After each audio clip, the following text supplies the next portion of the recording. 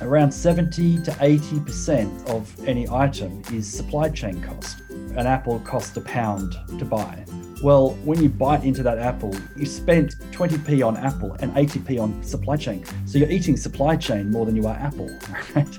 Urban Jungle brings stories from people around the globe that design and build a better world. I am Magda Flores, and this is Urban Jungle. Welcome. Urban environments need your help. Be part of the solution. Check out our training courses on urban well-being. Developed in partnership with CIWEM, the UK's Chartered Institute of Water and Environmental Management. This is a conversation with Peter Russell, founder and CEO of Ooooby, acronym for Out of Our Own Backyards. Ooooby is in Australia, New Zealand, and guess what? Now in the UK. Ooooby provides easy access to sustainable and small-scale food. Hi, Pete. Hello. To picture where you are, would you like to share a place that you like to visit near where you are? Yes, I'd love to. So we are based in Devon, in a little town called Ashburton, which is between Exeter and Plymouth. We arrived here just over a year ago, and it is a beautiful part of the country. I do hear that you have an Australian accent. Tell us a little about that. Okay, great. Yeah, so I was born in Australia and spent up until around 35, lived in Australia, in Sydney. But then met my wife, and she's here from the UK. And so we decided that we'd kind of meet in a middle ground, a place where it wasn't too far from my family and it wasn't too different to where she grew up. So we decided to go to New Zealand because it's close to Australia, but there's no deadly animals and insects in New Zealand. So that was kind of a nice middle ground.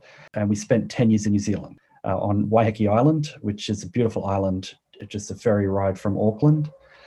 And we actually lived in an eco-village on the island, about 400 acres on organic piece of land there. And that's where the whole journey with Ooooby began. And then we've recently relocated to the UK because this is where my wife's family is originally from. And we always intended to do that when the kids got to an age where we wanted to expand their horizons. On that note, tell us a little about your story. How did you get into food distribution in the first place? It started around 18 or so years ago. I've been an entrepreneur my whole life. From leaving high school, went to university to do economics and finance, and lasted about a week and decided that just wasn't for me. So got into any type of entrepreneurial idea that was on my mind at the time. I started, sort of fiddling with ideas. And over the next 15 years, started around about 15 different businesses while I was finding my path, and across all different sectors, from, cosmetics to kids books to bit of sort of real estate development, all sorts of things. But then in around about 2005 or 4, a friend of mine was an accountant, and he said that there was a wholesale patisserie in Sydney that was for sale. And would I like to go into business with him, buying this patisserie and growing it with him? That was my first step into the food space. And it was a bit of a baptism of fire because it was a business that ran 24 hours a day, 364 days a year. It had about 25 staff, and we had to do everything from, ordering through all the raw materials, producing pastries and cakes for about 100 cafes around Sydney 7 days a week.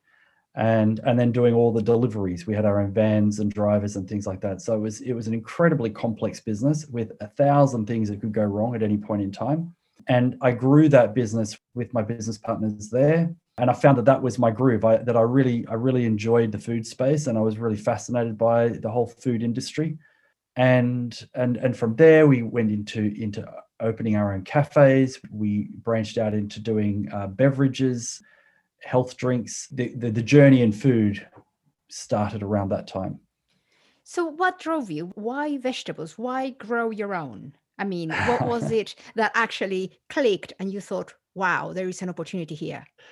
Okay, so what it was, well, firstly, originally I grew up in a family which really valued the idea of self-sustainability. And my mum was a friend of Bill Mollison's back in the 80s with the whole permaculture movement. And so that was kind of deep in my roots around that sort of mindset. But then as I got into this pastry business and expanded on that, what ended up was we were trying to grow the business, and we hit up against infrastructure costs that we needed to raise money to be able to grow. And we discovered that we could import frozen pastries from Europe rather than have to make them ourselves from scratch in Sydney.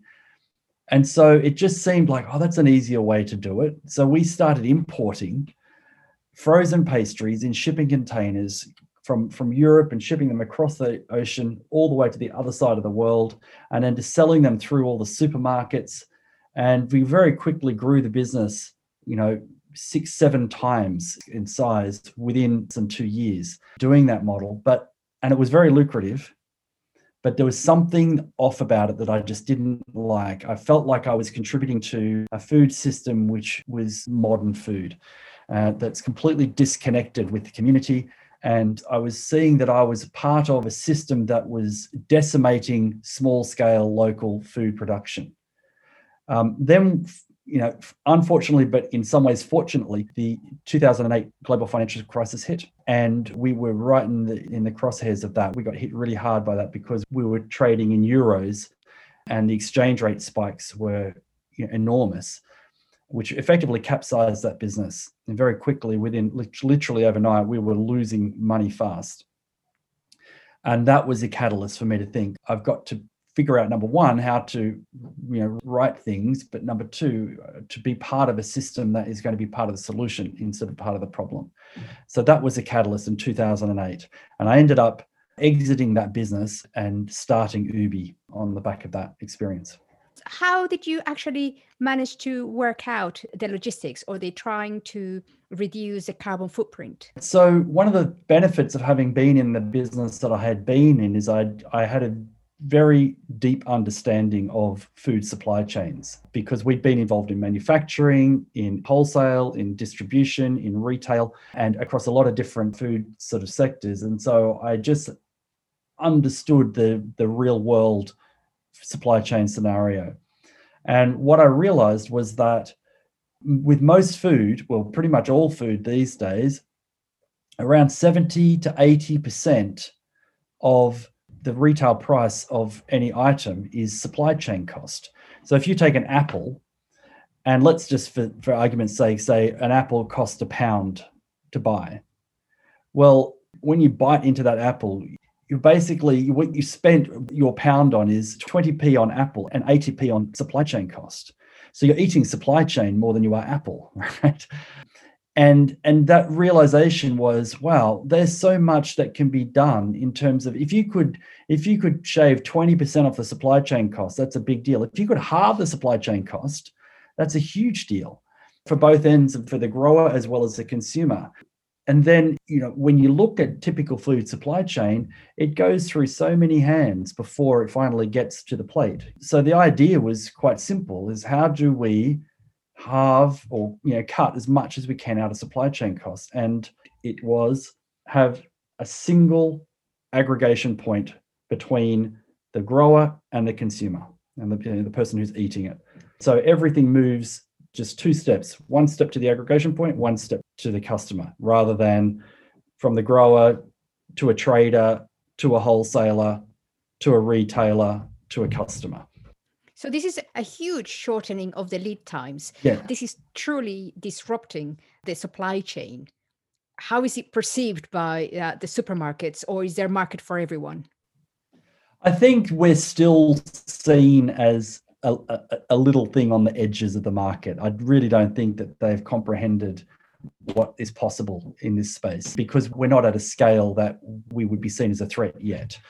But from a customer's experience, it's night and day. I mean, if you purchase an apple through the Ooooby network, through the Ooooby system, apple's a bit difficult because it's harvested at one time in the year and can be stored. But let's take a broccoli. If you purchase a broccoli through Ooooby, that broccoli may well have been picked the day before, right, on your plate the day after it was harvested, which is a very different experience of a broccoli to one that was harvested a week before, wrapped in plastic, and and then has gone through all the supply chains and waited here and then moved on to there and so on. So the customer experience is very different. The flavor, the nutritional value, and also just the knowledge of where that food's come from and who grew it and how they grew it sort of adds something magical to the experience of it.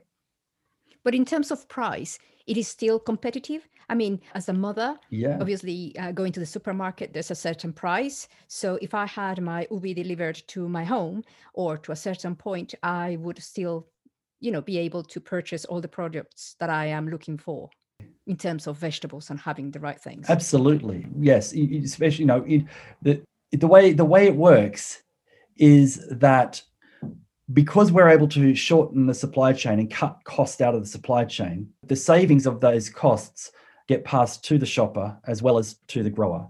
So instead of the grower only getting paid 20p for his apple, he might get paid 40p. He might get double what he would otherwise have got. But then the customer, instead of paying £1 for the apple, may be able to pay 90p for the apple. Or maybe they just pay £1 like they normally would, and the grower gets 50p. So the really important thing here for us is that we're here primarily to support the small-scale independent food producers, to give them a viable channel to market where they can get paid a lot more than they would normally get paid, but the customer pays no more than they would normally pay. Well, that is an absolutely fantastic thing. Does that mean that I'll have to have gooseberry pie, which of course I would rather have a different one. For people that don't know, gooseberries is like having a grape. It had an attempt to being a grape, but the flavor is nothing like, it's more like having a lemon. So, and certainly the family love gooseberry pie for some strange reason, which I do not understand. Maybe it's just a cultural difference. Yeah. Does that mean that we actually have to be re-educated in terms of the variety that we can have? I think so, yes, we do. That is one of the differences between small scale, more local food systems, is that you are constrained by the growing climate that you're in. But that's not to say that you can't bring food in from other parts of the world. We don't take a purist approach to it. We just invert the normal model. And that is, normally, if you think of it like a cake with icing, normally most of the cake is food that's imported from all other places of the country. Most of the food you eat comes from everywhere around the world, and only the icing is what comes from your local area. We try to invert that, where we say most of the food you're going to get is from your local region, or at least your country. But then we'll still bring the icing in. We still can bring food from other parts of the world, but we prioritize the local. So you can still get the variety. You don't want to have a life without chocolate and coffee, right? So it's not about saying, oh, you can't have things from other parts of the world. It's just about saying, have more things from around this area and you'll benefit from it. There is a real upside, because when you do buy the food locally and from your area with a short supply chain, the quality of the food is much better. It's actually a better experience overall, because you're just getting more tasty food. So you're not missing out on that sort of flavor profile you usually get through buying from all over the place. Oh, that's awesome. As a small producer, I assume that we are a little vulnerable to pests and insects. And of course, what happens if I'm growing carrots and I'm providing you with the carrots? And then, of course, my whole crop can be wiped out. That does present a logistical issue with you, because you may be expecting certain products and all of a sudden you haven't got them. Yeah, and that does happen. How do you deal with that? Fortunately, it doesn't happen often, because small-scale food producers tend to have more of an intimate relationship with their food production, and they tend to notice things and deal with things before they become major problems. But it can happen. It has happened. Firstly, our customers tend to have a more understanding, or they have a more intimate connection with the food and where it's coming from. And so they have more of an appreciation for and compassion for the farmer when something goes wrong. So they have less of an attitude of, I've asked for this, I should have this. It's more like, oh, okay, I'm part of a relationship here.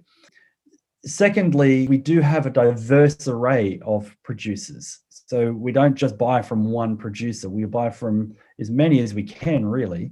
So in those cases, we just have to find somebody else who can replace or give us something that can fill the gap. It's never amounted to being a serious problem for us. And when it does happen, we have actually had times where farmers have told us that news. We shared that information with the customers, and the customers have in the future have specifically purchased from those farmers because they know they've had a hard time and they want to support them. So basically your network is becoming a system where there is a little bit more resilience within food production and food delivery. Yeah, absolutely. It's a far more connected system, and there's visibility from one end to the other. When you go to the supermarket, you'll pick up a broccoli or whatever, and you really don't know where that food is grown. It might have a label on it, and it might say some brand name or something, but you don't know who grew that food. You don't know the farmer. You don't know where it was grown. You really don't know how it was grown in a lot of ways. And so if you don't know, you don't care, right? You can't care about something you don't know about. But when you know the story behind the food and the provenance of the food, you just care more, just inherently. And that caring brings with it a capacity to share the ups and the downs. And so it is more resilient. Would you like to share a story or something that has happened in your local community to make that community stronger and more vibrant? Yeah. We had a grower in just south of Auckland in New Zealand, Jeanette, and she had a particularly rough time, not so much on her farm, but her family situation was particularly rough. She was also very well known, a person, and the word kind of got out that she was going through a difficult time. And when we put her products up, because she did chestnuts, she provided us with chestnuts. When we put her products up on the site and we said, here's Jeanette's chestnuts, the rush for those chestnuts, everyone was buying the chestnuts because they knew they were Jeanette's chestnuts and they wanted to help Jeanette out. And we saw a real surge in people buying her chestnuts, not just because they wanted the chestnuts. So it was a real demonstration that people knew who she was, told her story on the website. People had been buying her products in the past and they had connected with her.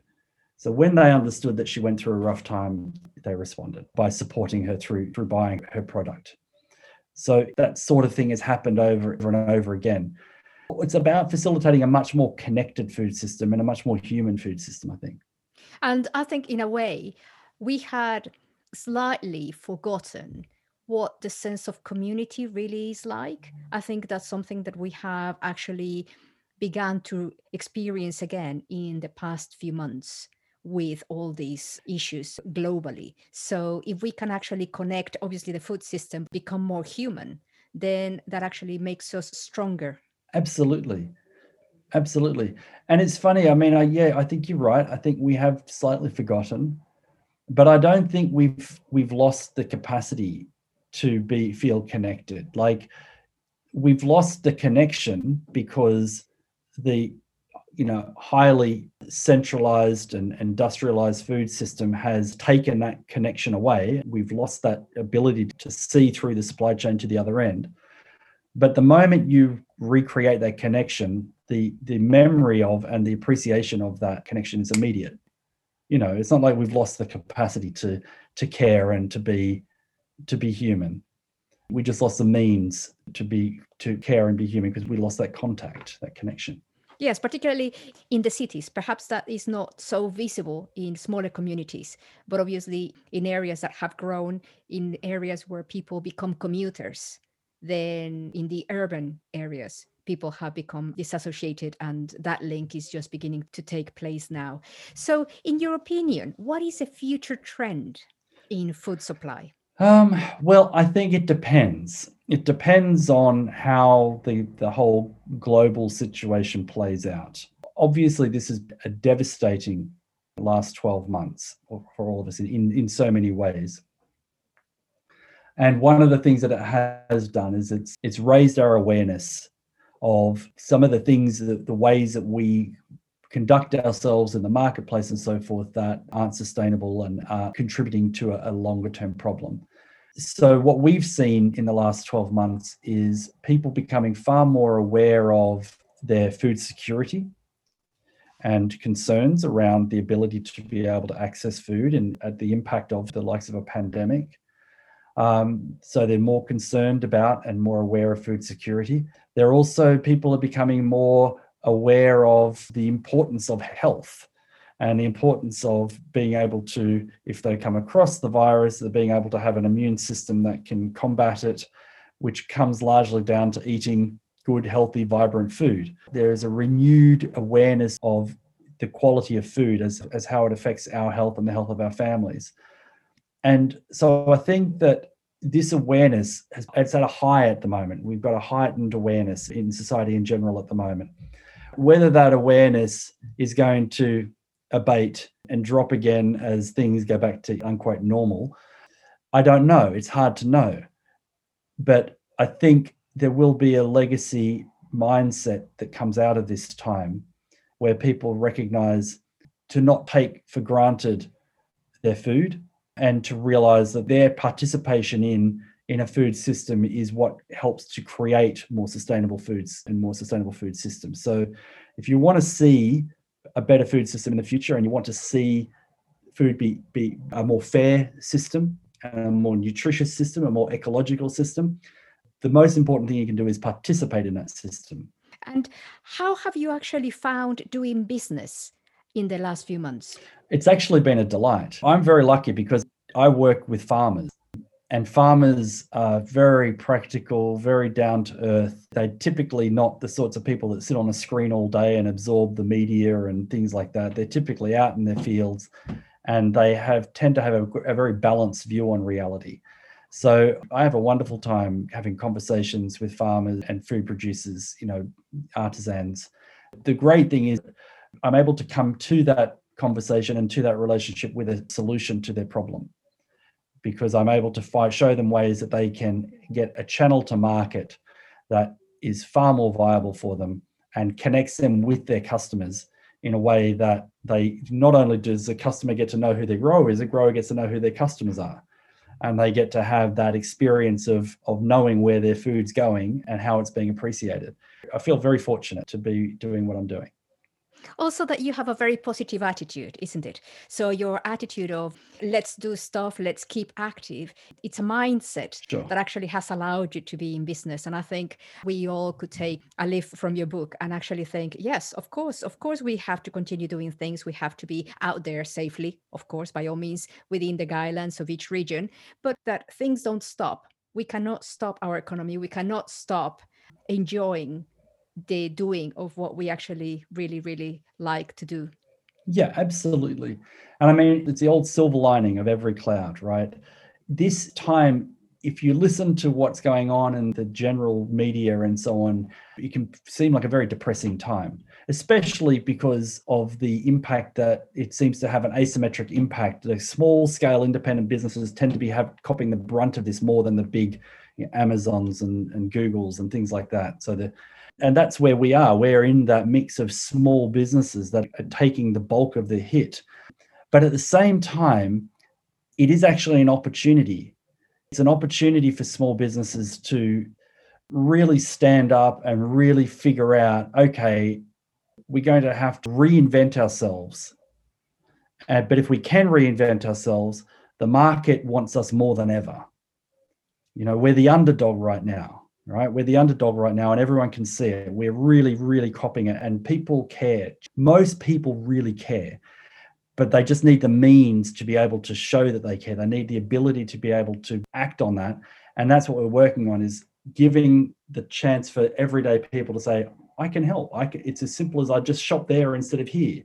And I can be part of that solution. So, and that is exciting. I think there is a real opportunity at the moment that wasn't there a year ago. So is that your ultimate goal? Yeah, I mean, our ultimate goal is to be able to make this model available everywhere and anywhere. It's astounding when you think of it. There are over 500 million small-scale growers on this planet. 500, that's 500 million farms. I mean, that's an incredible number of farms, and most of them are effectively impoverished because of the way that they've been disenfranchised from the food distribution systems. But all of those, all 500 million of those, have the ability to be able to have a much more direct and much more fair and viable channel to market. And as smartphones and the technology that is rapidly becoming ubiquitous becomes more available to people in this space, then this method of getting their food to market becomes available too. And I absolutely see that this is a model that it's still very infant in its application around the world, but it beats the long food industrial centralized corporate supply chain hands down when it comes to just delivering better food at better prices. It's just a matter of scaling it out. I understand what you're saying, because what we had in Mexico was the vanilla pod, and the fly that actually helped develop the vanilla pod was originally Mexican. Then it was, of course, industrialized in various different parts of the world, particularly Madagascar. And then, of course, you now see the traditional way that they continue to produce the vanilla pod, and it is not at an industrialized level. It's done at a very, very singular level, artisanal. And of course, the people doing that, they earn next to nothing, which it shouldn't be. No, it shouldn't be. But I do believe the tide is turning. We've worked hard for the last 10 years. We started trading with Ooooby in 2010. And for those first 10 years, it was a hard grind. Like, we never had enough money. We never had more than 2 months worth of payroll to cover. It was always right on the edge for 10 years, never feeling like we were going to be able to, last another 3 months. But we somehow just kept the thing going. And now it's in the last year where we've had the wind at our back, where what we've accumulated over those first 10 years in terms of experience and systems and tools and relationships, very respectful, long-standing relationships, that's now paying off. And we now have a model and a system that's tried and tested, and it is scaling very quickly. Like, we started here in the UK at the end of May last year. So just 9 months ago is when we started in the UK. It took us 9 years to really get up and establish 3 hubs, 2 in New Zealand and 1 in Australia. In the last 9 months, we've set up 9 hubs here in the UK. We're in a completely different time where we're able to scale much faster, and we are on track to adding a new hub every month. So now we have hubs all the way from the Scottish Highlands down to Cornwall and Kent. We're covering the whole country with hubs, and it's already, within 9 months, already 9 hubs dotted around the country. Within 20 months, there should be 20 hubs. Those hubs are now able to start connecting and trading between each other and supporting each other. So each hub is like a node in a network, and then those nodes can start trading between each other, so that each node, each hub now has a wider variety of food produced still within the general region. So it's very exciting. The network effect is starting to have an effect. And we're starting to see, the whole flywheel effect of, the more hubs we have, the more customers we have. The more customers we have, the more suppliers we have. The more suppliers we have, the more customers you get and the more hubs you get. And it starts to build like that. So we're in a very exciting time. Peter Russell from Ooooby, if we wanted to get hold of you, or if we wanted to find out more about Ooooby, where can we find out? Ooooby.org. And that will take you to a website where you can find the hubs that are around the world. But you can just find me on LinkedIn. Look up Pete Russell on LinkedIn, or look for Ooooby, which is spelled with 4 O's, BY, on LinkedIn. This is Urban Jungle with your host, Magda Flores. Thanks for joining, and if there is a topic or people you would like to hear from, all you have to do is drop me a line. My email address is urbanwsolutions@gmail.com. Urban environments need your help. Be part of the solution. Check out our training courses on urban well-being.